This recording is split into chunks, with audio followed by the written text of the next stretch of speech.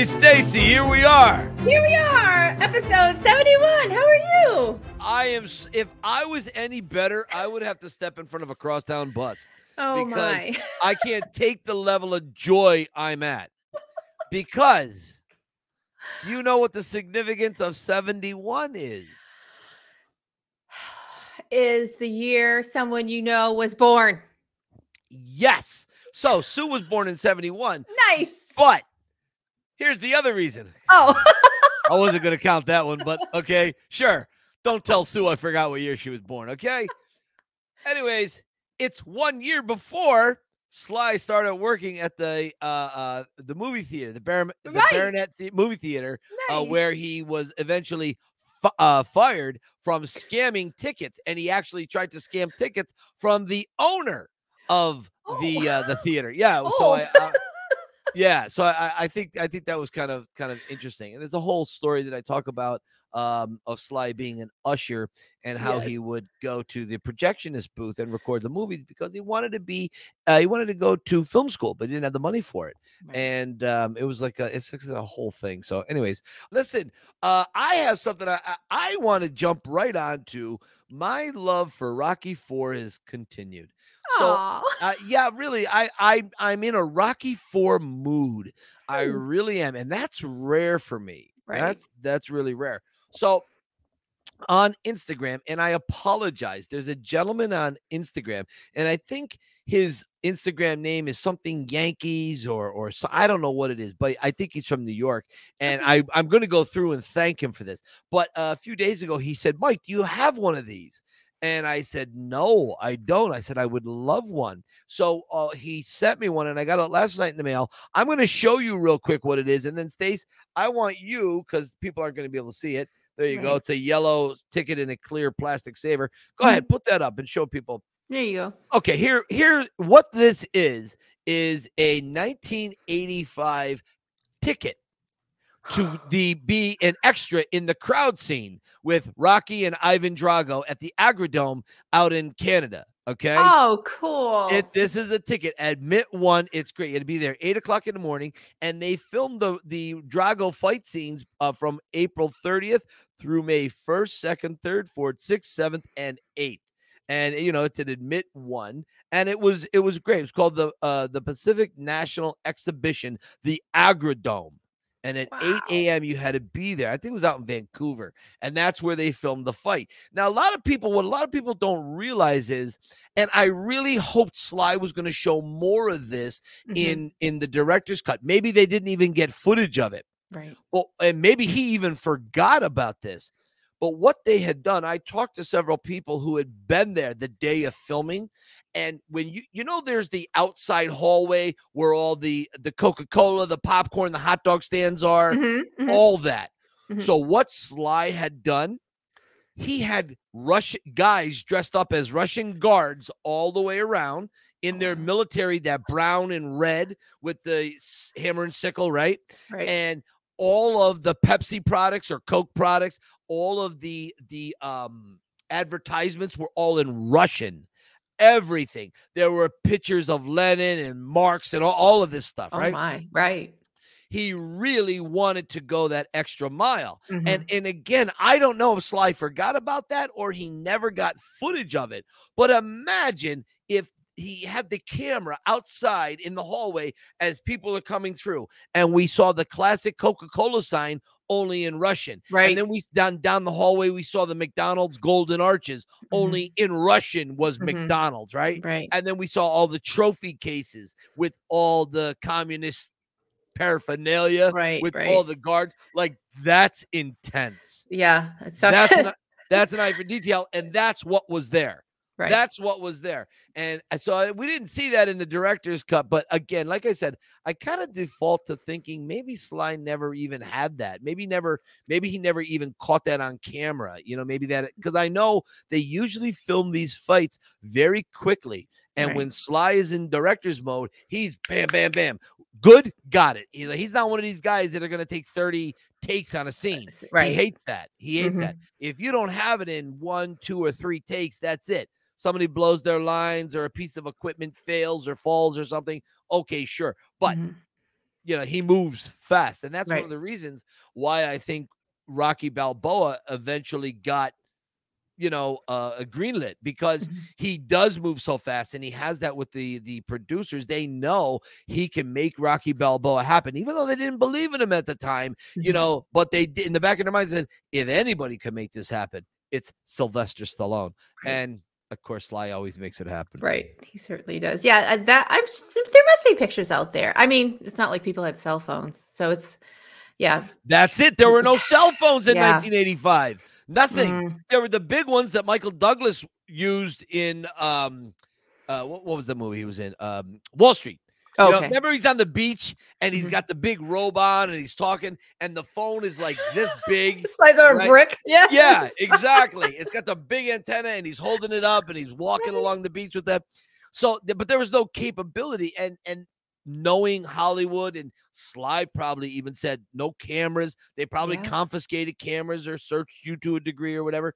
So it was a very different time. Yeah. I know today there's a lot of pictures out there from Balboa when they were in the arena filming that. There's a bunch of stuff out there. People did sneak it, even though they did suggest don't use your cameras or whatever. Right. They know that shit's not going to. Oops, you got to block that. Sorry, I said the S word. Sorry. Don't leave that in. Put a right over me. I'm sorry. That's my natural rhythm. Anyways, I'm done talking. You go ahead. I'm not talking the rest of this show. Oh, really? Wow. That's it. No, that would be a bad thing. Oh.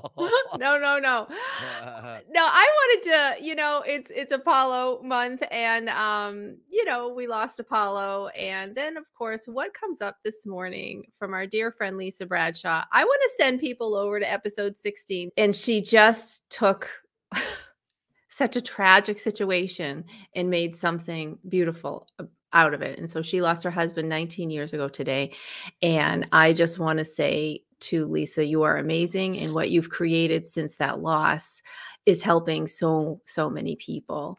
And I know, Mike, you and Lisa are quite close. She went on your tour. I know you wanted to say something to her today as well. I did.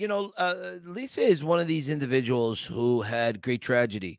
And instead of rolling up in a ball and staying in a corner for 20 years, she went through her grief, and she still has that grief. It's always going to be there.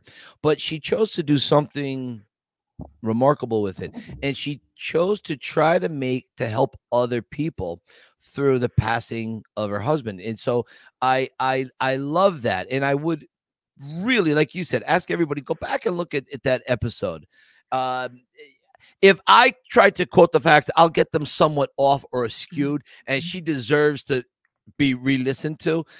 She did something when people are going through either end of life or very traumatic circumstances. She put together basically a system that's available, and I'm so proud of her. And she is I had the honor of going to dinner with her. She took me to dinner. Her and her cameraman, she took us to dinner at the Victor Cafe after the tour. And she's just one of these humans who there's somewhat of a glow, a light around them. And she has that perseverance that I think we all aspire to, and that Rocky has inspired us to try to hold on to. And that's Lisa Bradshaw. Well, her app, this is what it's called, Take Good Care. So if you go to the App Store and download this is a resource center for anybody who is giving end of life care, and you can connect with people far and wide. And I was just like, what an amazing idea. And this is what Take Good Care app looks like on Instagram if you want to follow her there as well. And she's just amazing. And I just can't imagine going through something like that. And so untimely, he died of very, very unusual circumstances, very unfair and very young. And we've had guests on who have suffered untimely losses, like, Sean O'Donnell with his mom, and Corey Baker with his mom. And then another mom is our friend Jess. But I do want to say to Jess, as a transition, happy birthday, my friend. This is Happy Jessica. birthday. She is on episode 49, and I would just have everyone go listen to her as well, because she just is all things that Rocky spirit. We just love Jess to death. Here's another cute picture of her. She's adorable. That's amazing. You know, I have that same shirt. I think our mutual friend sent us one. Yes. Yeah, it's my night shirt. I had her send it to me like 7 sizes too big so I can wear it around the house. And actually, that's my night shirt. Yeah. Oh, really? And what that is, I have to get a better. You know what? Right. I'm going to send you that, and you can insert it right here. Okay. And what it is it's a Rocky recipe. Yes. So it's like 7 parts training, 37 parts inspiration, 14 parts raw eggs. It's this great t-shirt, and I believe it was Meg who was on our show who Melissa, Melissa. yes. But yeah, so she sent me the shirt, and I love it. I think it's great. It's one of my favorite ones, and it's so comfy. I feel like I'm just wrapped in love. Anyway, happy birthday to her, and just happy birthday, Jess. Yep, keep punching to Lisa. You're just making something beautiful out of such tragedy, and we love that. And then there's one more birthday. There is another birthday this week. And I believe it's on Thursday. It's on Thursday. So when this airs, whose birthday is that, Michael? I have got to give a big old fat shout out to my friend John Rivoli, who is absolutely my favorite artist of all time. Michelangelo, forget about him. Picasso was a punk. I'm telling you, Rivoli is where it's at. Go to Icons and Art, check out his stuff. Go check him out on Instagram. This guy is what it's all about when it comes to art. And it's not just art. I mean, this man tells a story in the paintings. He really does. I love when he does the never before seen images. Like, I love that. That's the thing, because anybody could paint a picture from a movie, but when you have to think about a scene we never saw, but it happened. Yeah, you have smart. Here's one right here.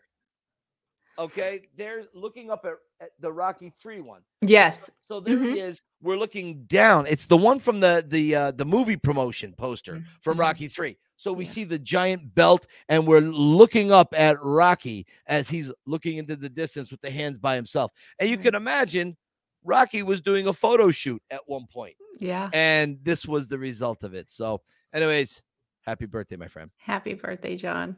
Stacey, we have a guest this week, I think, right? Now, here's a gentleman that I met a few years ago. I think just before the world changed. Right. I met him. He's a great guy.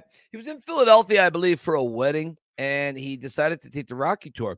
And I could tell you he's a huge Rocky fan. His name is Chris J, and he's just a great guy. And the thing I like about him is he has a very cool pop culture connection with Rocky through a company called Contenders. Is he with us yet? He is. Here he is. All right. Hey, Chris, how are you? What's up, guys? How you doing? Good to see you. Chris J, I love that hat. I love that hat, the boxing tour hat, and I cannot wait to talk about that in just a little bit. I'm so I can't wait. I'm ready. I'm so proud of that moment, but we'll definitely get to that. So listen, how did you become involved with the Contenders brand? I love this story. Yeah. So this is how it started. My band was on tour, and we happened to be playing in Las Vegas. And during the day before the show, we had some time. There was a place called the Las Vegas Fight Shop, and I'm involved in boxing, so I loved visiting the Las Vegas Fight Shop.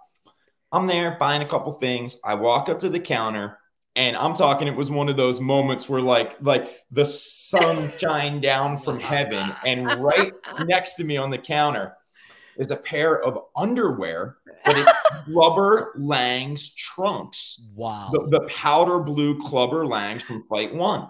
Sure. Oh, look at that. You guys look at that. How proud is that? I'm telling you, I mean, I am obviously a Rocky nut. I'm a Mr. T fan, you know, love Clubber Lang. Arguably my favorite trunks in all the series of those powder blues. Yeah. And I just had to have them, so I bought them. So I'm a bit of an obsessive type guy, and that's why we get along, Mike, you know. Definitely. So Definitely. I'm like, who made these? I need to know, like, what am I looking at here? Are there more of these? So I actually emailed the company. The owner, to his credit, a man by the name of John Snyder, took the time to email me back and sort of explain, like, hey, we have a whole line of Rocky stuff. And he looked me up, and I think he did a little research and realized that I'm involved in some entertainment stuff in the boxing world. So literally, he said, hey, would you help get some stuff out to maybe some of your friends to spread the word? And listen, this is how I was looking at it at the time. I'm like, yo, man, I'm just going to nab some free Rocky undies and be out. You know, I don't know. I get it. Yeah. But one thing led to another, and I got the underwear to a couple fighters, and all of a sudden they started to pop up wearing them at weigh-ins, guys that were Rocky fans and some of our other brands.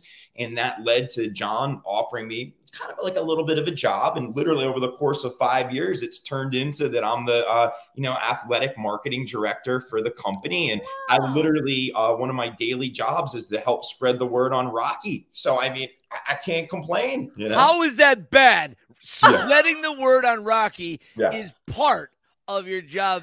Like, that's great to me. Yeah, it's great. It's great. I love to be associated with that franchise, even in the smallest way. Yeah, for such a hardcore fan like me is so exciting. Right? I love it. Are they hiring? Because I could use a part-time job. You think I'm kidding? I mean, hey, we're always looking to spread the good word of Rocky. You know, right? See that? And what's great, for a little background on the company, which is contendersclothing.com, and I know you know a lot of this, Mike, but for the listeners, the whole company started with Rocky. You know, there was the idea to make all the trunks as boxer briefs. Yep. Oh, look at that. It's amazing. So that's all right. So this is mine. Like, so I took them out the other day and I said, okay, I want people to know I did not buy these like ahead of time or, you know, I've had these for years. Mm-hmm. I wear the Contender brand, the boxer shorts. They are so comfortable and so durable. I'm telling you, some of those are 4 or 5 years old. Nice. You know, and I wear them every day. Yeah, so. I still have my clubbers from 5 years ago, you know. Isn't that something? Yeah, and the success of the boxer briefs led to us expanding into Rocky t-shirts, Rocky hats, Rocky hoodies. Yeah, that's and that's the one that obviously we got to talk about. Oh, Mike, so this is really great, Stacy. I'm so glad you put this up. Yeah. So I've got 2 versions of the shirt. One's the long sleeve version with the stars on the sleeves, and then the one next to it is the back of same thing as the front, but it's a short sleeve version. And I got an email from you, probably about a year ago. And you guys came up with this brilliant idea for the dates. Yeah. For all of Rocky's fights, including Thunderlips. And some of them are fairly easy to put together. Yeah. But you have to put it together with the fact. How did you come to this date? Yeah, we're talking about the fictional date, Stacy, as if Rocky existed in reality. On what day did this occur? Exactly. Some of them are obvious. They're on the screen, right? Yeah. Some of them are wormholes of nerddom that only guys like Mike and I can kind of float around. Yeah. I immediately went on the ones that I had questions to my expert, my guru, Mike. And we had a couple email exchanges, and it was fascinating because we didn't necessarily line up on 1 or 2. Yeah. But that's the beauty of it. That's what Mike said. That's what's great about the Rocky universe. But I'm pretty confident we got it on the back of this shirt. I believe, and this is really cool. You guys may get a kick out of this. MGM, when they got the shirt and approved it, they were stunned at how much work went into it, right? And they actually said, this is true, Mike, and you were a part of this. You don't know this. Yeah. They are going to use the timeline on the back of the shirt as the official timeline. This is MGM. That's awesome. If anyone needs the dates, whether it be for T-shirts or for press releases, they are going to go with the list that, quite frankly, Mike, you and I put together. You know, did the name Mike Kunda come up at any point and say, "Hey, there's this guy, and he was part of this"? I mean, we show love whenever we can. It's actually for all you Rocky fans out there listening to the files. If you go to the website and you check out the Boxing Tour collection.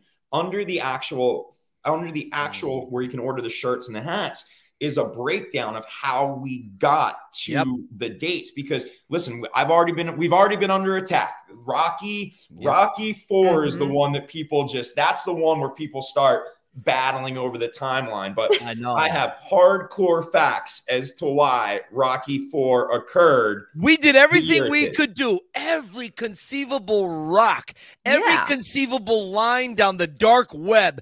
Chris and I traveled, and we were in I mean, I had a Nigerian prince with me along this journey, helping me for backup. Okay, I mean this. And honestly, the crown jewel of all the dates, because some of them are easy, but the crown jewel to me was all credit to Mike. And this is on our website. His name's there. We plug him. Is Balboa Lang 2. Mike got the date from a deleted scene in Creed when Rocky's looking at Adrian's scrapbook and sees a ticket. I mean, that is next level stuff right there. You know, it was crazy. So then I say to myself, who did that? Somebody out there had to create this movie prop, this ticket. And so that's the person, like, what do? Do they talk to Sly about that? Did they talk to, look at that shirt. I love that shirt. I swear to God, I love that shirt. And if we're talking it really, if you're a Rocky guy, it's almost like you have to own it because it's like a tour shirt. You literally have every date.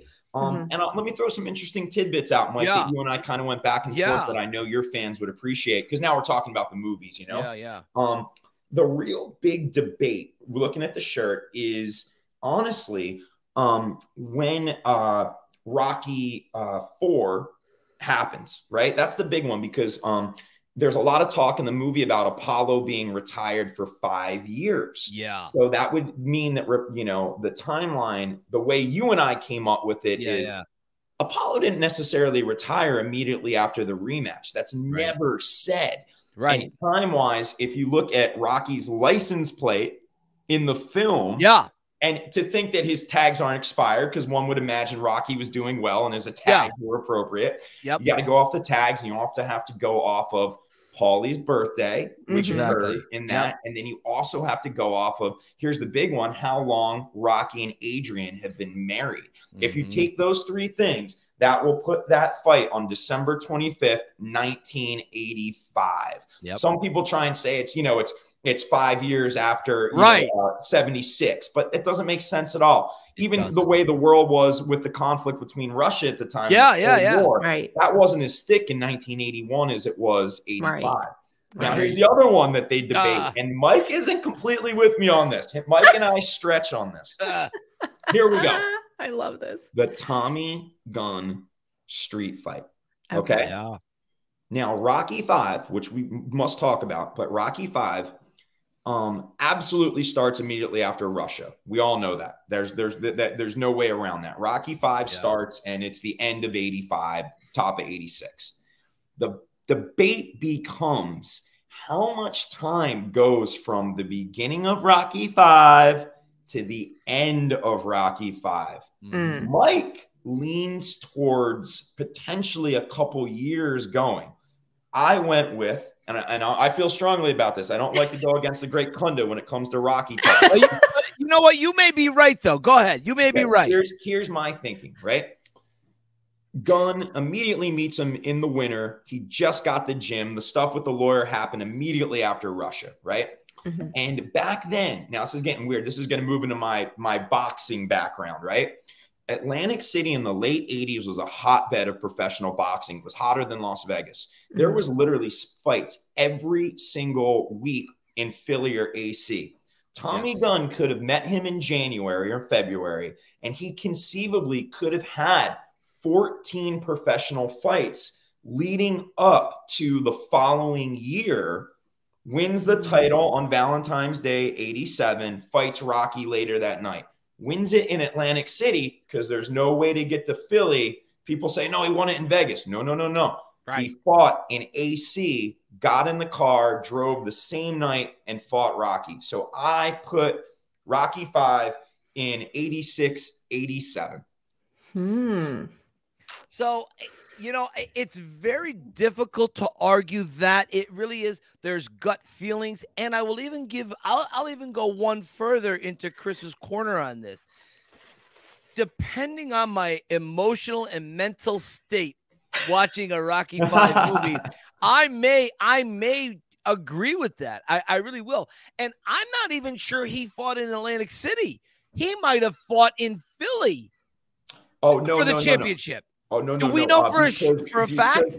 Here's the catch. He fought at Caesars. They show that in the lead up when Rocky turns on the TV, they show Caesars Palace, and there was a Caesars in Atlantic City at the time. Oh, yeah. And Caesars is still there, remodeled, but still there.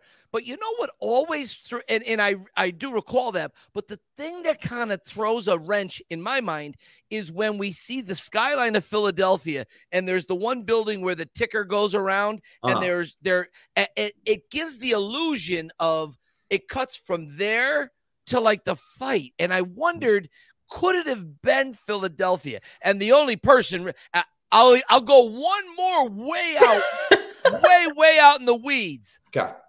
We have a friend of mine, a friend of the show's here, Tony DeGennaro. He did some great research on where Rocky lived. Okay. And I believe he did like a 7-page term paper on it. And this is not necessarily what we're talking about, but I'm kind of just showing you the weeds part of it. But we know where he lived, right? Is there any debate to that? Well, I didn't know where he lived. Where in Philly? Did he live near Villanova? Did he live in Abington? Are we talking about where he lived in Rocky as a champion? Yeah, exactly. Where did Rocky live in Rocky 3, 4, and 5? When Rocky gets in the limo and he has to come do the dedication to the statue, yes. Where was he driving in from? Obviously, a Philadelphia suburb. Yeah, so we don't know that. No, we do now. So it's out near Main Line. Main Line is a suburb of Philadelphia. So when Tony gave me all of his information, I sent that to Sly, which he was blown away by. And then he goes, when I was thinking about it, when I was writing the script, it was Main Line. So you guys could Google Main Line Philadelphia. So when he got money, he moved to Mainline. Yes, and that's where the mansion was in 3 and 4. Yeah, and where he left at the beginning of 5 and returned to the house in 2. Yeah, exactly. Because in Rocky 5, Balboa, not Balboa. Not the house. He didn't return to the house in 2. Paulie's house, the house in 1. He had to go to Paulie's house. Gotcha. With the mysterious staircase that appears that was never there in the first one. In the first one, right? There was, and I know in that because they didn't film. They filmed that out in California. But in Philly, the house in Philly is a 2-floor brownstone, row home. One of the things that blows my mind when I watch the Rockies, and you and I talked about this when we did the tour, Mike, is it almost like it's hard for me to think that some of those scenes, like Mick's gym. I'm sorry, you've taken me there. I have been there. Yeah. And even though I know what's behind that building, I don't care. It's a 2nd floor boxing gym. Agreed. That's what's so crazy about Hollywood, that just the idea that he steps into that perfect, nothing more perfect than the outside of that for what they were going for. And it was filmed in LA. I mean, that stuff's crazy, all the interiors, because they had such little money. So there was no money to build a stage for Mickey's gym. So what did they do? They rented a local gym, Main Street Gym in downtown LA for, I don't know, a few days. I don't know, 50, 60, 70 bucks, $100 bucks. Is that gym still there, Mike? No, that gym burnt down actually about 6 months after Rocky 3. So when we see Rocky and Apollo, Stacy and I, of course, have the painting right after Rocky and Apollo go to hit each other. So about 6 months later, it burns down. It became a parking lot. Wow. So for Rocky 5, the gym where Tommy Gunny's training him, Rocky takes it over, soundstage. And they did a damn fine job of recreating that stage. Yeah. I mean, see, I love the nuances of the Rocky universe. Like this, I think you can see how happy I am. This is the stuff I like to talk about, Yeah, definitely. It's just the best. It's the best, It really. Stacey, Wow. Stacey, Wow. what do you think about all of this in the weeds geek stuff? No, this is I love hearing this and I love learning it.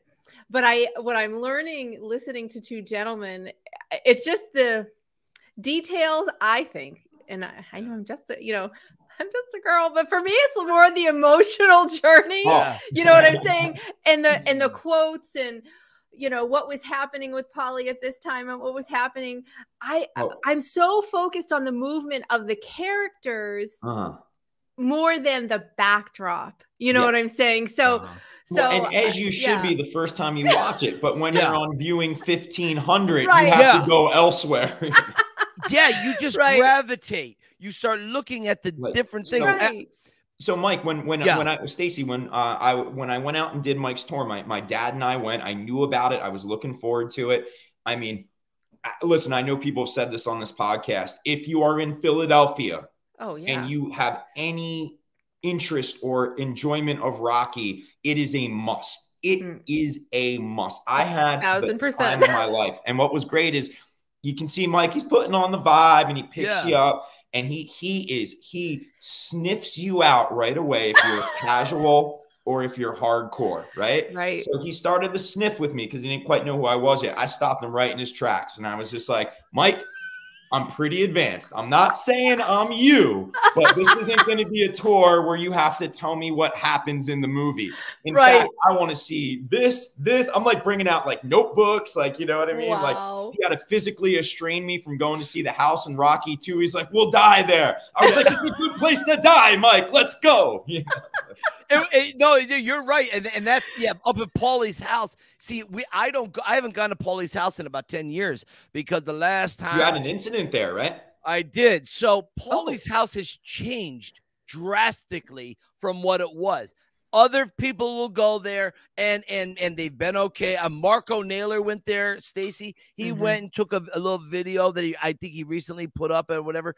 But what happened to me when I went, it was still the old house. Okay. And so now I'm doing the tour and I have the window down a little bit. And on the other side of the van, I hear, and it was a bunch of the local inhabitants come up to the window and they said, what y'all doing here? And I go, Rocky tour. See, it's on the side of the van. Rocky tour. Yeah. And they didn't like my sarcasm. So they said that, we don't like being looked at like zoo animals. You best be on your way. And never went back. But now Paulie's house looks completely different. It looks nothing like it did in the movie. Mike, is that one of the few places that you don't go on the tour that's kind of iconic? Because, I mean, you took us everywhere. We saw all the good stuff. That's the one, that and the Philadelphia Zoo. The only reason I don't go to the zoo. What are you going to do? Yeah. That's a huge price to add on per person to get in. Then you're talking another 45 minutes. No, I mean, you know have that tour structured so well that there's no need to do that. Somebody could go there, obviously, on their own. And that's what I suggest. That's what I mean, Stacey, like literally, like you couldn't shut us up because Mike's a talker, but I can hang too. So we were Chris talking did well over each other. I mean, it was a blast. But you see, that's the energy, Chris. That's what I'm saying. That's that crunch punch you want to give that fan. You don't want, like, could you imagine if I'm like, over there is where Stallone walked with his dog, I don't know, Blocky or Butkus or whatever it was. And, right. You can't do that. Right. And Chris has that same type of passion for this character that I do. Stacey, I kid you not. If I lived I was born and raised in South Jersey, right? But if I still lived out there, there is literally no doubt in my mind that I would be his backup for the tour. I swear. I swear. I believe that 100%. If he had a wedding, literally, I would be the guy that would be the fill-in. You know, I ain't got the look like he does, but I can talk the talk.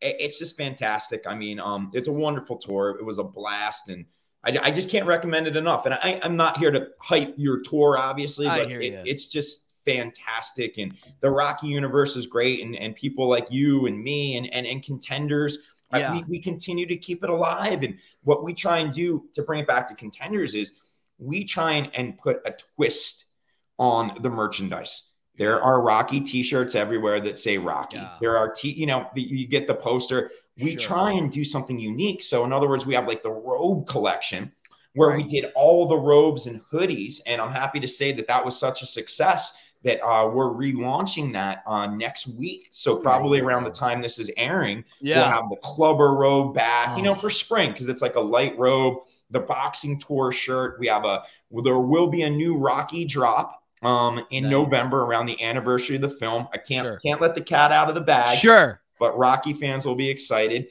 And we're always trying to just kind of keep it creative. But the one I will let you in on, like, so here you go. Here's the big secret. We won't tell anybody, just between the three of us. The boss won't be happy about this, but we are doing Rocky's robe in boxer brief form with the yellow sash. Come on.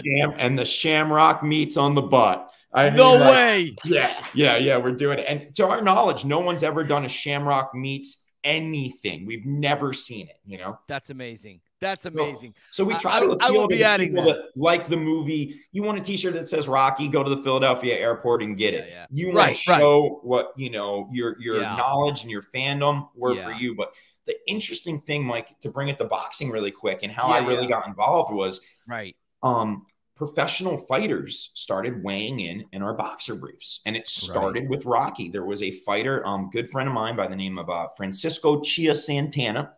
He was a hard luck fighter like Rocky. He was a welterweight guy, never could win the big one, started to fade out a little, and got in a tournament, international tournament that took place in Kentucky. And I was friends with him. I was working his corner with his trainer, because that's my other gig. Along with Contenders, you know, I train and manage fighters, you know. So I said, dude, you got to wear the Rocky twos. I said, you got to wear the Rocky twos at weigh-in. And that's his favorite movie. Like, we quote it together. So he's like, absolutely, I got to do it.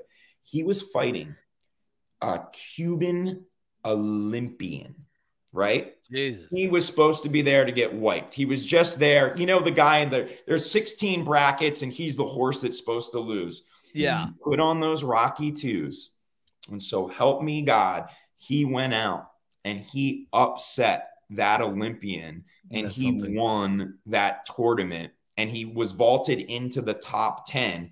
And I get goosebumps thinking about it. It was a real life Rocky moment where a guy that never had a break in this sport achieved something nobody thought he could.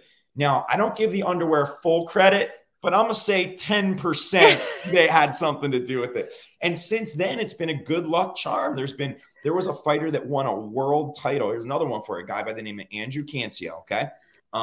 He worked the jackhammer. He was retired. Wow. Came out of retirement. Guy from California. Worked for the electrical company. Wanted to have 2 or 3 more fights. Won them, right? And got a random shot at the world title. This is the featherweight division about 4 years ago.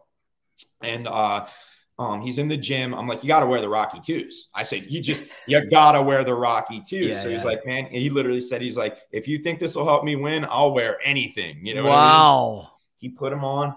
It was just like the Rocky movie. And you can look this up online. Andrew Cancio, when he won the world title, got knocked down in the first round. And the whole place, and it was in his hometown. Are you ready for this? Just like Rocky Apollo. The champion at the time wanted to basically fight because he knew this guy brought a lot of people to this small town. It was an easy tune-up, you know, just like Rocky. Yeah. Knocks Andrew down in the first round, and everybody's like, there's levels to this. You know, this is high athletics. He shouldn't be there. Andrew fights back, digs down, and catches him with a liver shot in the 4th round, drops the world champion. The place is going. I mean, it's the Philadelphia Spectrum, but we're in California, right? Yeah. Champ gets up, clutching his side, just like Apollo. Just like Apollo. Andrew runs across the ring, hits him in the side again. The guy goes down again. The place is going berserk, right? He's knocked down one more time.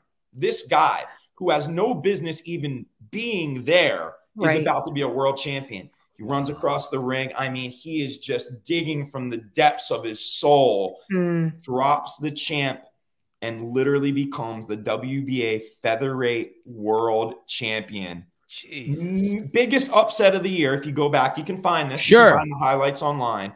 And he was wearing Rocky II boxer briefs under his trunk. So there's a magic. There is a magic that goes into real life occasionally with Rocky, you know, and that's what's so beautiful about the movie, you know.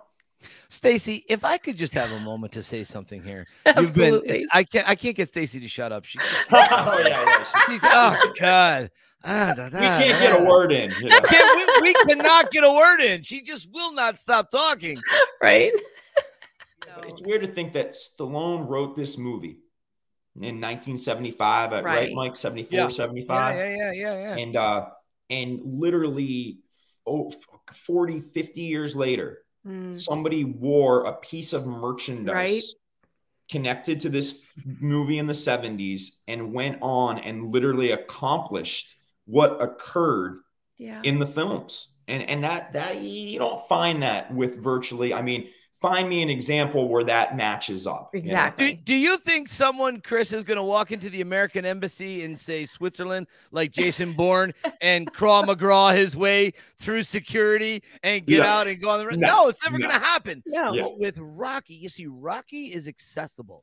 And that's the thing Stallone knew. You know, he was going to do the original concept for Rocky was centered around several different things. One being a cab driver who cleans up the city of drugs and whatever and runs for mayor, but it didn't resonate. Then an out of work actor, that didn't resonate. But fighting, well, now fighting, that resonates because we all know what it's like to be in a physical fight. We know what it's like to fight with our loved ones, fight through traffic, fight at work to get a promotion or to get looked at. Hey, I'm over here. I matter. I am. You know, so we understand that. And that translated across the universe for the Rocky series. And for me, going back to wearing the Rocky 2 shorts and feeling that inspiration and carrying him through the fight, I agree so much with that because when I was younger, when I was in my early 20s, my father, he used to work he was a master tailor, and he would do these fashion shows with my brother where they would change backstage into tuxedos,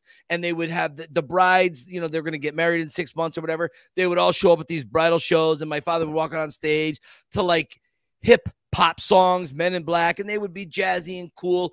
And my dad said, Mickey, would you like to be on this? And I go, yeah, I mean, okay. It was a couple of bucks, you know, they give me a little check or whatever. And so I would get changed, and I was a fool. I would like try to take my tuxedo jacket off on stage and throw it over and I tripped and I fell. And I wasn't natural. I'm not a natural person, but when I put the fedora on, when I put the leather jacket on and the leather gloves, I become this, I don't know, this ambassador to Rocky Land that I feel like I could do anything. Mike Kunda can't do nothing. Mike Kunda's a bum. But as Rocky, Mike Kunda's got something. He's got something to offer. So I get what that fighter felt. I get that. And I get what other people, I get what fans feel when they get the fedora or they get your clothes from the Contender line, you know, they feel a connection with this character. There's an energy that flows. And that's, if there's anything I could say about Contenders and Rocky, it's like, you see me, you hear me talk, right? This isn't a cash grab. This isn't somebody that had a clever idea to commercialize Rocky. It's my favorite movie ever. I mean, it inspires me on a daily basis. Like, we truly, truly care, and we're making this for people that love Rocky, you know, and that means something to me. You know, I mean, when people have passion for something like that, just like talking to you guys about Rocky or going on your tour, it's just like, it's like when you find your people. And I feel for a lot of people, Contenders is like, I found my clothing brand. And we have other stuff. We have the Godfather line. We have Muhammad Ali. We have Cobra Kai. It's not just Rocky. We do movie properties, but we try and find movie properties that people have a visceral connection to. It's not just like, oh, it's the this or that. You know, as weird as it sounds, we do Bloodsport. Really? JCVD? Really? There are people that look at that Bloodsport movie. Now, they tend to be more from the MMA community, right? Yeah. But Bloodsport is like, they're Rocky.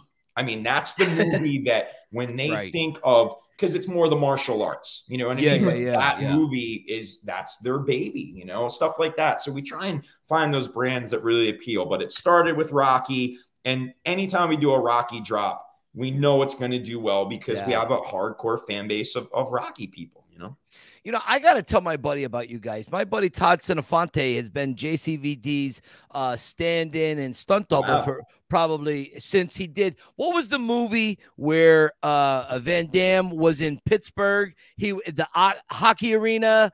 Remember that movie? I know the scene you're talking about, but Sudden Death or something. I forget the name. A lot of those Van Damme names start to sound the same. They do. Them and Seagal, right? Yeah. Oh, yeah. Those are interchangeable in terms of the names. Magnum Force, Hard to Kill, Out for Justice. It's just like exactly.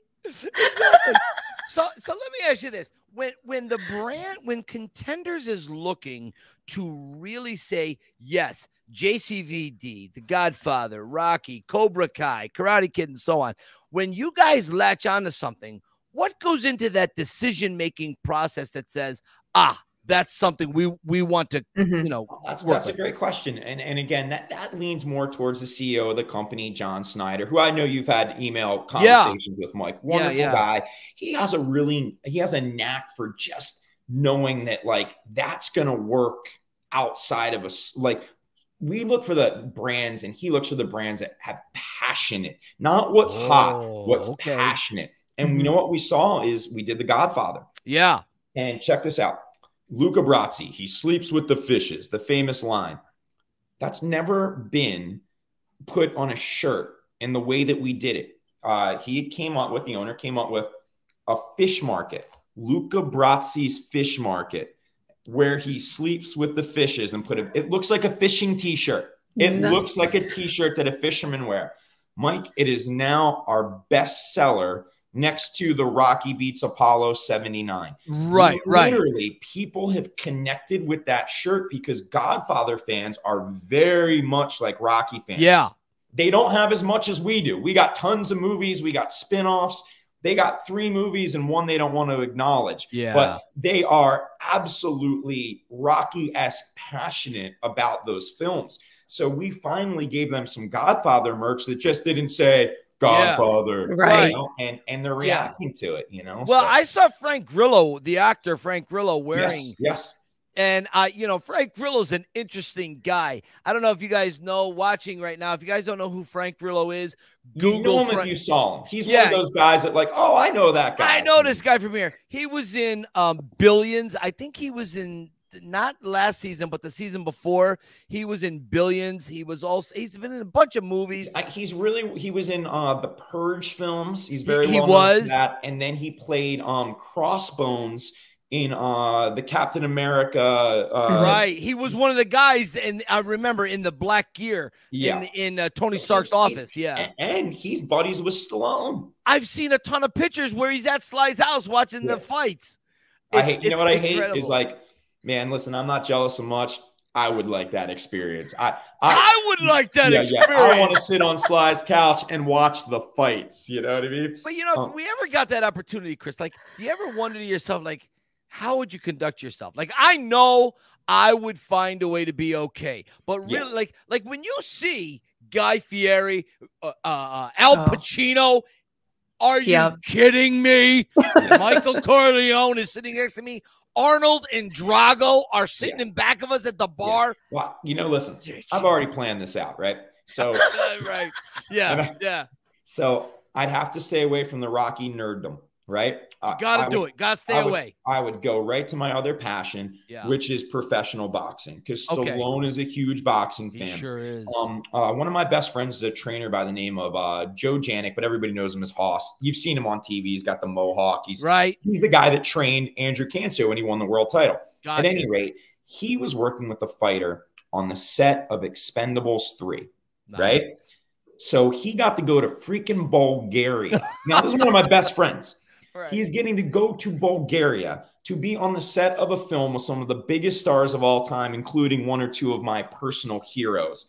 And he said Stallone was wonderful, said he was super great, friendly, down to earth. But he said the connection was the boxing. Stallone was like, oh, I'm with the real boxing trainer, talking about fights he's been to, all the different, you know what I mean? It wasn't like Stallone wanted to talk about Rocky. He wanted to talk about professional boxing, and even Hoss asked him, he was like, hey, I forget what it was, but it was something to the effect of, do you get to listen to a lot of music or read a lot of stuff? And Stallone was like, man, I am so busy that I don't really get to do any of that stuff, you know, because at the time he was directing that movie, starring and writing it. Yes, he was. It's just interesting to think, like, some of the things that, as busy as that man is, you know, he probably doesn't get to hear the new so-and-so record or see the series that we're all watching, you know. Now, I have 2 little kids, so I feel the same way now. But, you know, it was just very curious to me that it was like, basically what Hoss was telling me is like, you really couldn't bond over a TV show or a record or a band. It was like you had a bond over, like, that was the one thing that he lit up for. Yeah, he gives himself room to open. And so boxing, he will schedule a UFC fight or a boxing match at his house. Exactly right. And this is a thing, so he gets into that. That's his go-to, where he will allow himself to not work and not be busy. I've always wondered, like you bring up a really funny, good and fun point. Like, what does Sly do on a Sunday morning? If he, let's say, if he's anything like me, no matter how much he wants to sleep in, you just can't sleep past 6 a.m. Like 6 a.m. is late for me, right? I'm usually up at about 5. And let's be frank, Stallone is an older guy, so he probably wakes up pretty early. And he probably wakes up early, because that's the thing. The older we get, the earlier we wake up, okay? And then maybe we take a nap later in the day. But I wonder, like, what does he do on a Sunday morning? Does Sly read the Sunday paper? Does he have the news on in the background? Or is he watching Three Stooges reruns as he's reading the paper? Is he listening to Taylor Swift? Shake It Off.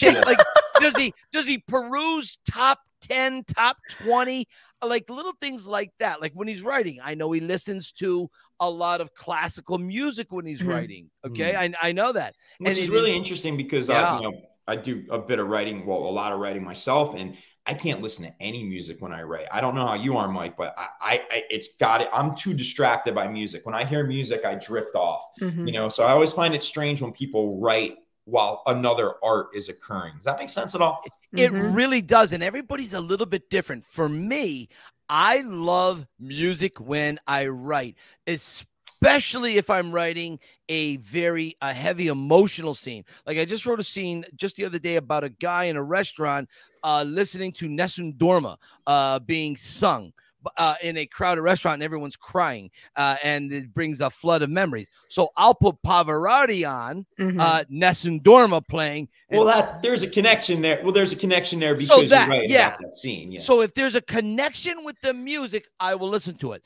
If I don't have a connection with the music, it's quiet in here, or it's Christmas music, because Christmas music calms me tremendously. Yeah, you're Christmas music. I'm a Christmas lunatic.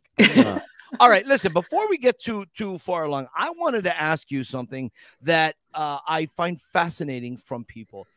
What is it about Rocky that hooked you? Why do you love this character so much? You know, it was ingrained. Born and raised in South Jersey, Cape May, New Jersey, where I was born. My parents both were Pennsylvanians. You know, my mom outside of Philly, my dad a little further in the coal region, Mount Carmel. Interesting place. I know. Yeah, so my existence basically was living in South Jersey, and you know, family vacations, Christmas, Easter, going up to see the family in Pennsylvania. So to do the long story very quick, this is true. I thought Rocky was real for years. This is true. Me Where too. I grew up, now keep in mind, a little kid, imagine being 5, 6 years old. The first Rocky does not look like a TV show. It looks like a documentary. So imagine not really quite understanding how TV works and entertainment works. I have memories of being at my grandmother's house, and it was always on TV in that area. This is we're going back to the early days of cable, Mike, and you know what I'm talking about. Yeah, of course. Rocky was shown almost like a religious thing in the Philadelphia area around Thanksgiving, because again, the film so I remember being up at my grandmother's, and it seemed like every Thanksgiving Rocky was on regular TV. I remember little scenes from it, so I thought he was real. To reinforce this, and people like laugh at me when I tell them that, and they don't understand this. You ready? Rocky's statue for years was at the Philadelphia Spectrum. Outside of the Spectrum, alongside Dr. J, Julius Irving, Yep. Ron Jaworski. That was the sports complex. Yeah. So when I went to my first sporting events as a kid and concerts, my first sporting event ever was at the Philadelphia Spectrum. My first wrestling match, WWE, was at the Spectrum. My first rock concert, well, second rock concert, which was Cyndi Lauper on the True Colors tour, was at the Philadelphia Spectrum. I'm dating myself a little, you know? Nice. But I would always ask my dad, we got to go see the Rocky statue. Because to a little 8, 9-year-old, 10-year-old kid, well, of course he's real. Dr. J's real. This guy, like, there's a statue of him. I almost distinctly remember being young and almost being thrown off a little when I found out it wasn't real. But around the same time, then I was just knee deep in falling in love with all the movies. Yeah. I was a little kid in the 80s, so A-Team's one of my favorite shows ever. Right. Huge Mr. T guy. All the things I love, professional wrestling. It, like, Rocky 3 is like, people say, we could argue about this. People say Rocky 4 is the epitome of the 80s. No. Rocky 3. Hulk Hogan and Mr. T. It was the biggest television star. It was the big Hulkamania was insanity. Running wild.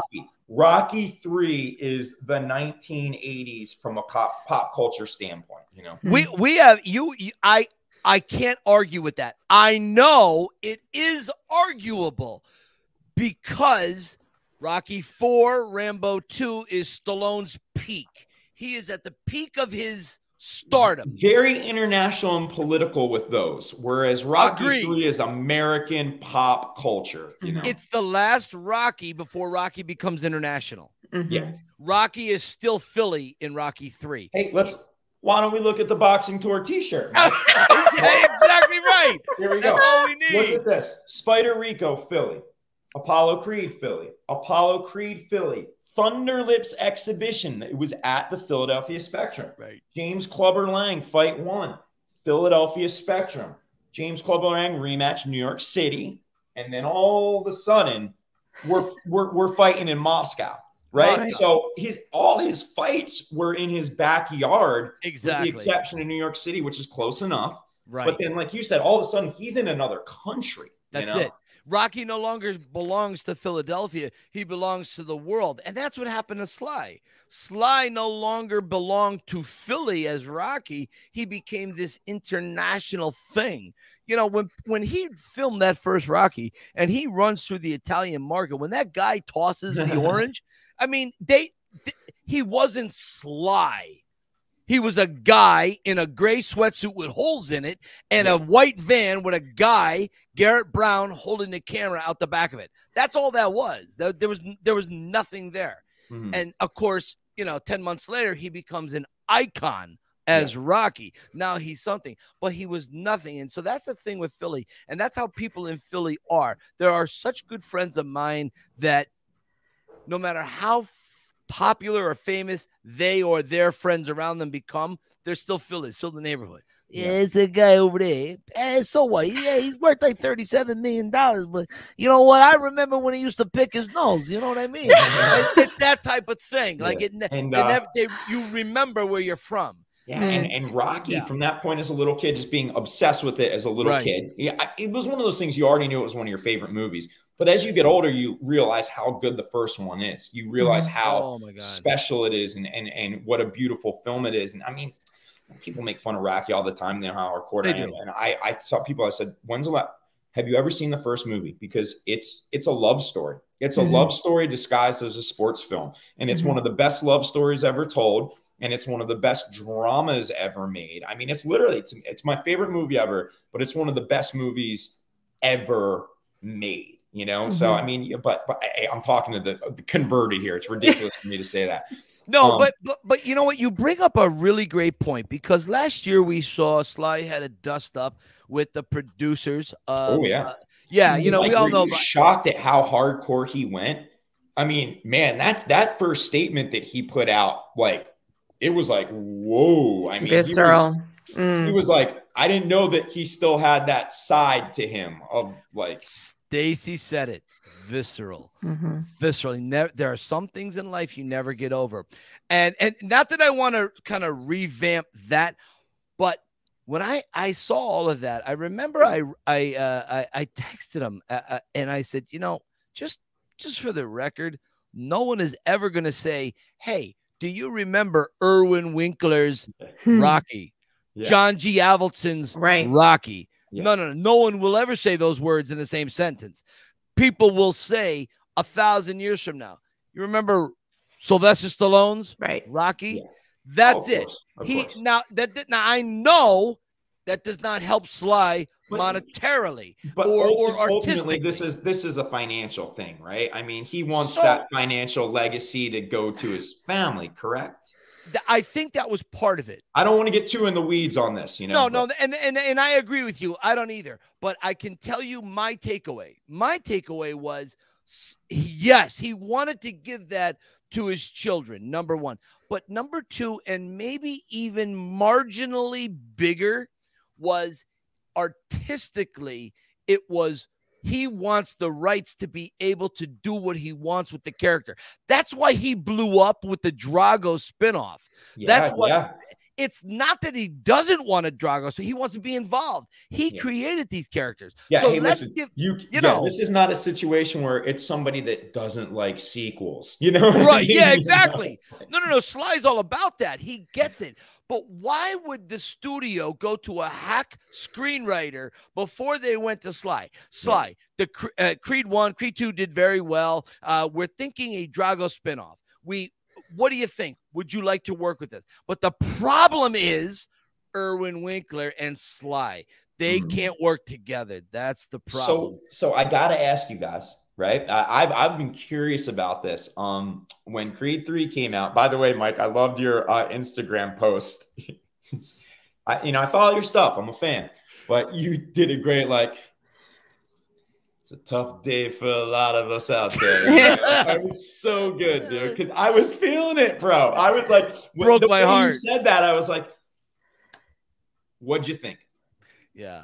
So I still haven't seen it.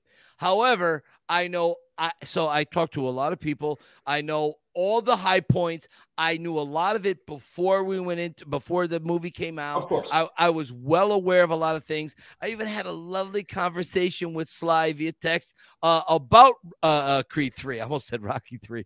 And so here's the thing. It probably is a decent movie. But when you put it into the category, and I know it's a Creed movie, I know it's not a Rocky movie. I understand that. It's going to be its own animal. I understand, and I'm okay with that. Even so, in that universe, in the Rocky universe, this movie does not hold up. It does not have the emotional context. It does not resonate with us. Now, I have not seen it yet. I will see it when it's for free and I do not have to pay for it. I will not give Irwin Winkler a dime. I won't. But I will see it on streaming at some point. I promise. I've talked to, I could think of 20 people off the top of my head. Everyone's reaction has been the same. It's a decent movie, but it's not even remotely memorable like the Rockies. Yeah. I kind of agree with everything you said. Here's my biggest thing. And I got in a big, not argument, but I went on a tangent. I was actually, we had an amateur boxing event this past weekend and we were walking over there and somebody said, yo, you see it yet? And I just exploded. We're just like, well, these poor kids are getting ready for their first fight. And I'm like, your fights aren't important. We're talking about Creed 3, Right. And right. So here's my thing. What was beautiful about Creed was it connected two universes. And I mean that, what's the right way to put this? The old Rocky films and the new culture. When I say culture of, a different world, the world has changed. It brought it together. And it was a really unique, I thought, beautiful relationship. A young black man, an old white man, in a sense, in a weird way, they were both empty. They found each other and they filled these two beautiful voids, which was such a great film. And I mean, just from a spiritual standpoint, it was wonderful. Rocky, Creed 2, I love the concept. Oh, I love it.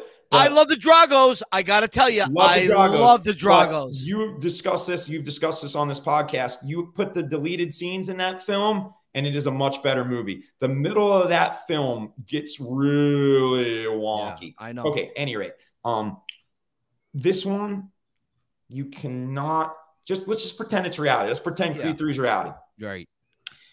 Adonis never had a fallout with Rocky, right? Right. They were friends. He called him his uncle. Yep. Okay. They're practically family that he didn't have. I don't care if 7 years has gone by.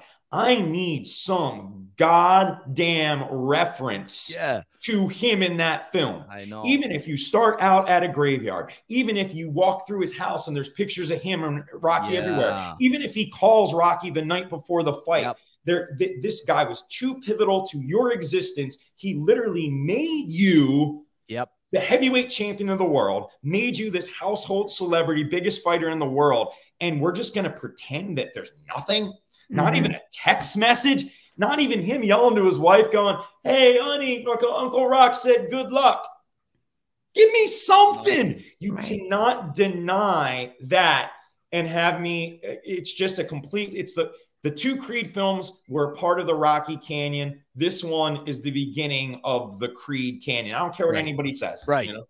I would agree with you. There, you absolutely said everything correctly. There's nothing. I can't pick a fight with you. You're right.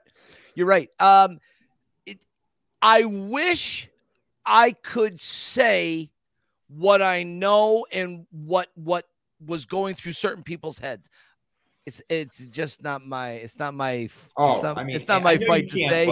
I wish I could. I want more information about how everything transpired because I can tell you this. They didn't ask him. Somebody had to say, "Oh, hey, no! They asked. You know? Oh, they begged. They begged Sly to be in this." No, here's the thing. I hope. I don't know what's included. I know two things. Netflix has a very in-depth documentary of Sylvester Stallone that's already been filmed. I don't know when it's coming out. Number two, Sly is writing his autobiography with another writer because he wants it to be very honest, and I hope he opens up on these things. I have a feeling he will. And number three, there's a writer from the Washington Post that is writing a biography on Stallone. He just contacted me yesterday to talk to me about things, and I told him, I don't think I'm your guy to talk to. So look for that coming out. I don't know what's going to be in these things, but so what do you think is going to happen with the franchise, Mike? I mean, do you think Creed 3, because it was a huge, they put the books into that film. We did a 200 million. Yeah. Bezos put 200 million into advertising. So we were involved. We did a Creed 3 line. I mean, you did. I can talk about this. We did a Creed 3 line. I saw it. Yeah. Because we wanted to be involved, obviously. Of course. And what we found interesting was this: a lot of companies did Creed 3 merchandise.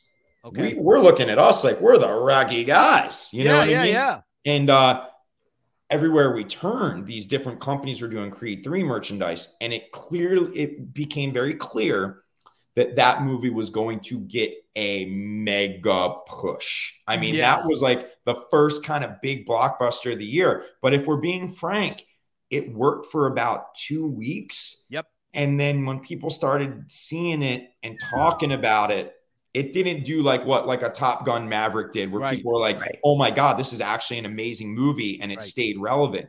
So I'm curious to see where the future goes in terms of, is it going to go anime? Completely done, or are they going to be like, dude, it still made a ton of money. Here comes Creed 4.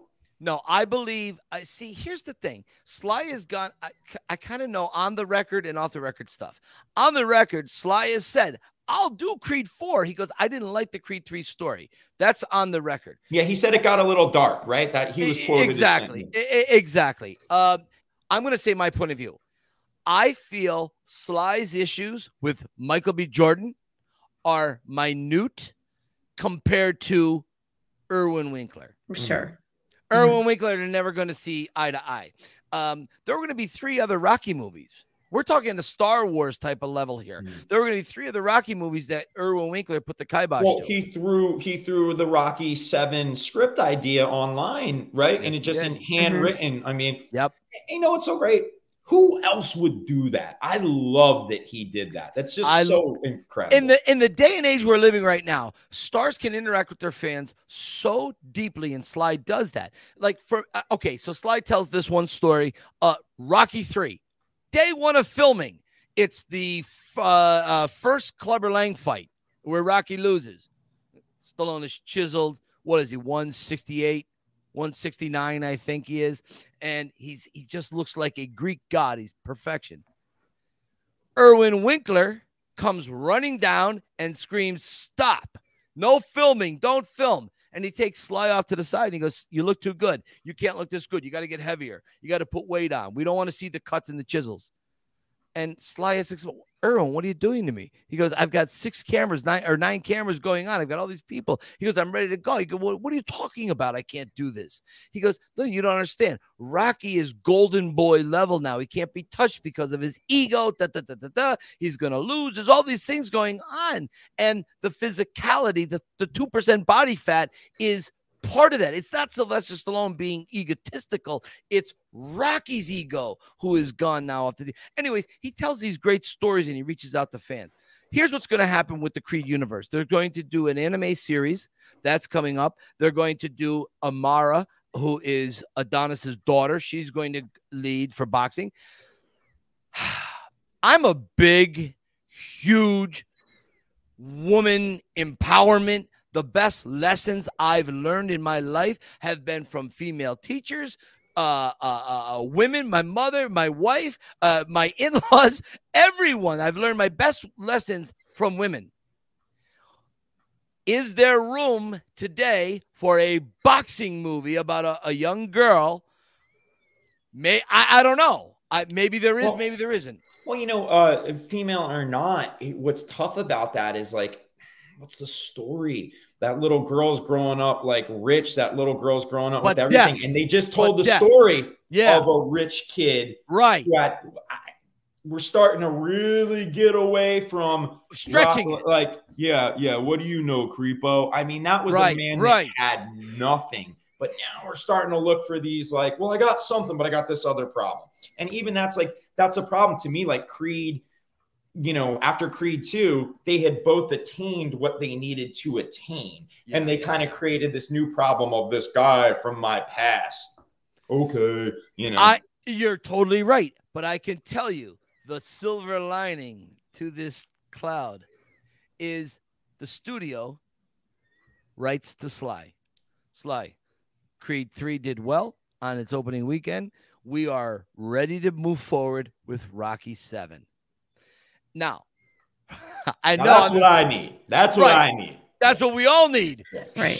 Shoot it into my veins, baby. Yeah. That's what I need. But Rocky 7, of course, like you had mentioned earlier, he put that script out there, and we're going to see. Rocky's going to be in his late 70s, but he sees how the neighborhood is deteriorated, drugs, homeless, and whatever, and he goes back to the early 60s when he first meets Mickey, when he first goes to the gym, meets Paulie for the first time. The relationship between him and Gazzo set against this 1960s. So that there is something there that could work, and it's going to go back and forth. And I prefer a Cobra Kai version on streaming. And since Amazon owns MGM now, I assume a streaming 8-part series MGM would put up on Amazon Prime. Maybe they wouldn't call it Rocky 7. I don't know what they would call it, but I think Sly is leaning towards a streaming series versus a movie because now 8 episodes at 45 minutes each. Come on, man. That's 2.5 times a movie. Take it back. The Rocky origin story. Exactly. Yeah. Take my money and give me Amazon Prime, baby. Yeah.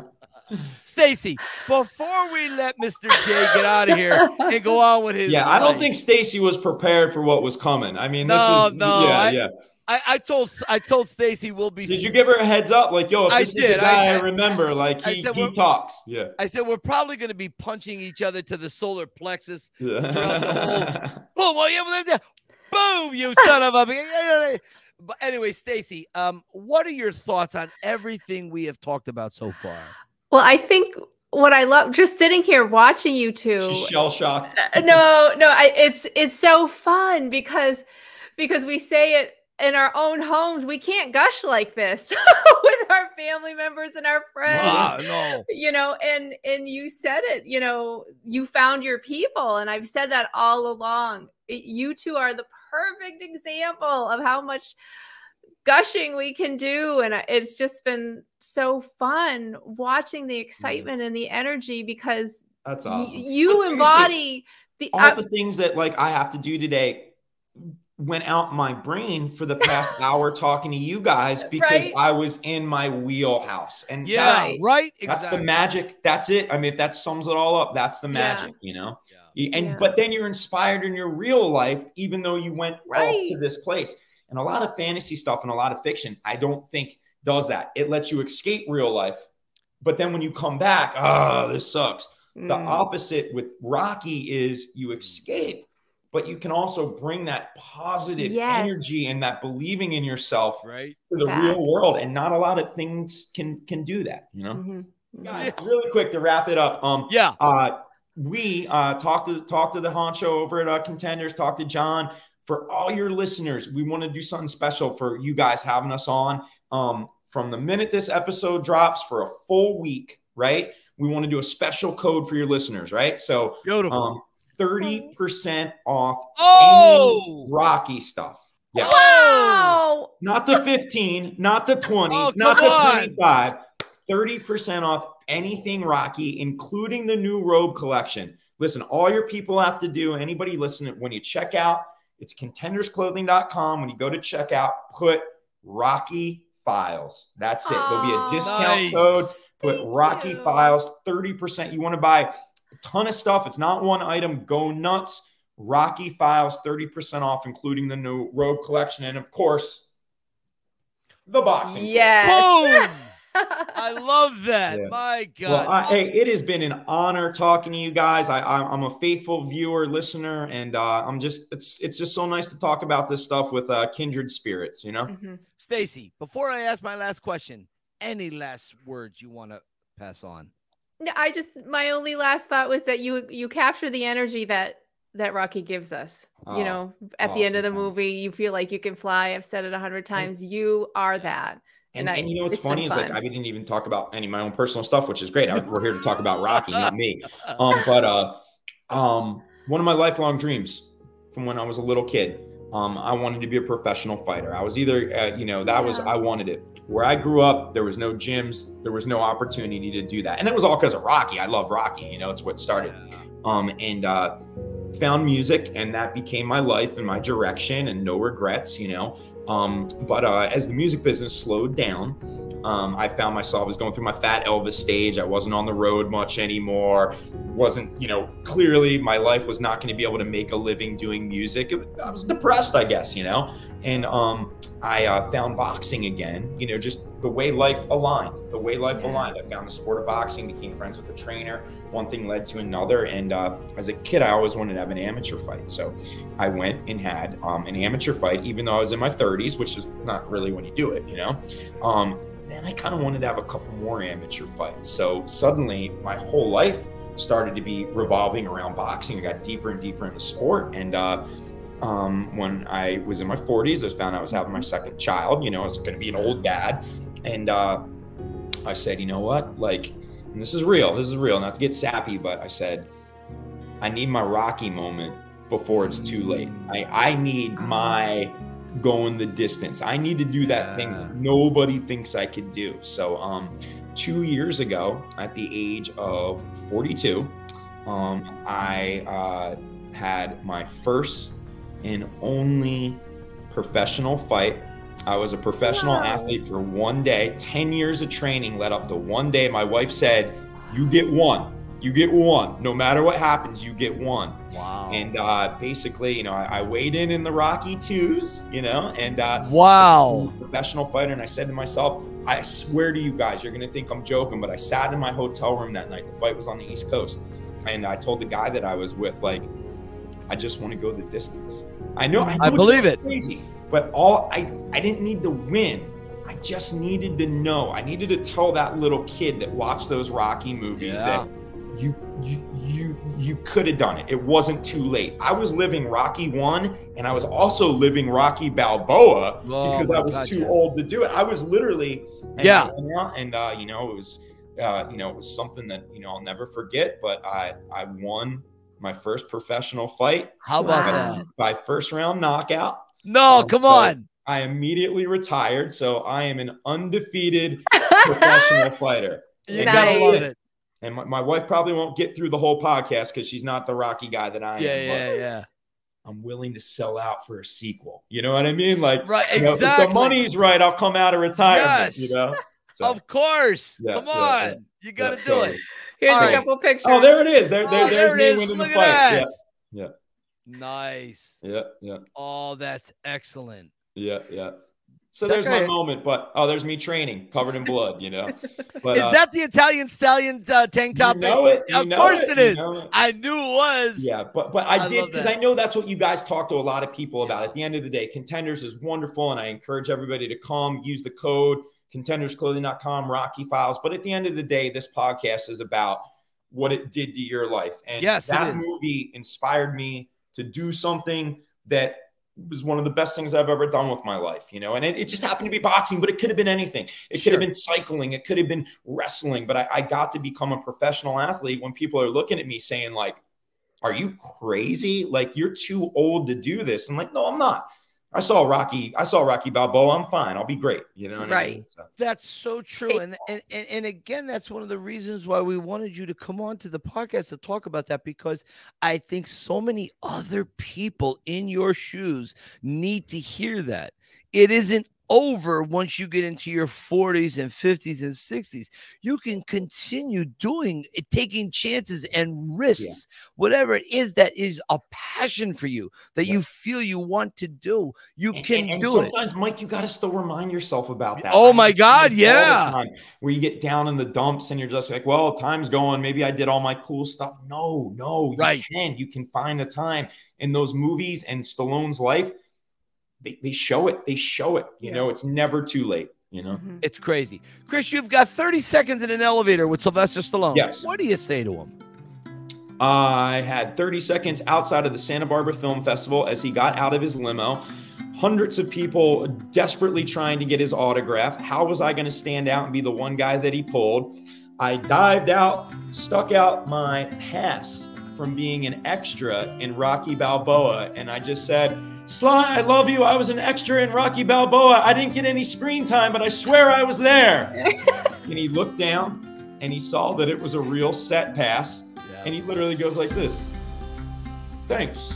Signs it, hands it to me. There's my 30 seconds. Nice. Yes. Yeah. I love it. Yeah. Because I want to thank you so much. Thank you guys. Thank you guys. Pleasure. Anytime. I love what you guys do, and I'm a big supporter, and keep in touch. And Mike, we got you. Anytime you need something, you let us know.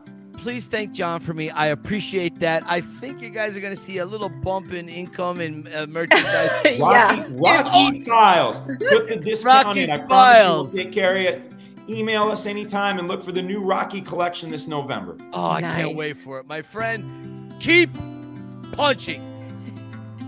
Take care. Take care, my friend. Love you guys. God bless. Have a great day. Bye-bye. Bye. Come on. Talk about energy. Woo, yeah. That guy brought the noise, brought the funk. Okay? Dun, dun, dun, dun, dun. Uptown Funk got the jam. I mean, he brought it. He really did. That's what the tour was like for 3.5 hours. It was it was like 50 caliber machine guns going off nonstop. It was crazy. Yes, that's what Rocky does. I mean, his energy is unmatched. He's just amazing. Talk about, it's in his veins and in his bones, and he was wow. Just love the energy. Yeah. I am so glad he made time out of his day to come with us. And how about that? Guys, don't not order. Yeah. This is 30%. Very generous. Very generous. Go to Contenders, put it in Rocky Files. You gotta order stuff. I'm gonna order. There's about 6 pieces I'm gonna order. Yeah. I'm gonna get the Clubber Lang powder blue zip up. I have a lot already from Contenders, but I am going to order that. And I can think of there's about 5 other shirts that I want to get that I've been leaning on. So that's go order. Now's the time. Wow. So thank you. Thank you to them. What a fun announcement. That's awesome. So exciting. So good stuff. That's my plug. That's your plug. Well, listen, Stacey, I think, listen, that's it. We're out of here. People can find me, the Yo Philly Rocky Film Tour on Instagram. I wrote a book called what's it called? Cue the Rocky Music. There it is. I'm so shell-shocked from this interview. It's been great. So Cue the Rocky Music. You can find that anywhere books are sold. And there's a little movie about me called The Pretender by my dear friend, a guy I love, Jimmy Toscano, and his crew out of Detroit, Michigan. The Pretender, the dream is real. Check it out. You won't be disappointed. I promise you. Anywhere streaming services are, go check it out. Stacey, where can people find you? I'm on Instagram at Had Me at Yo and The Rocky Files, and on Facebook at The Rocky Files Podcast. This is a good one. Wow, very good one. A lot of fun. A lot of fun. Stacey, until next week. Until next week. Keep punching. Bye, buddy.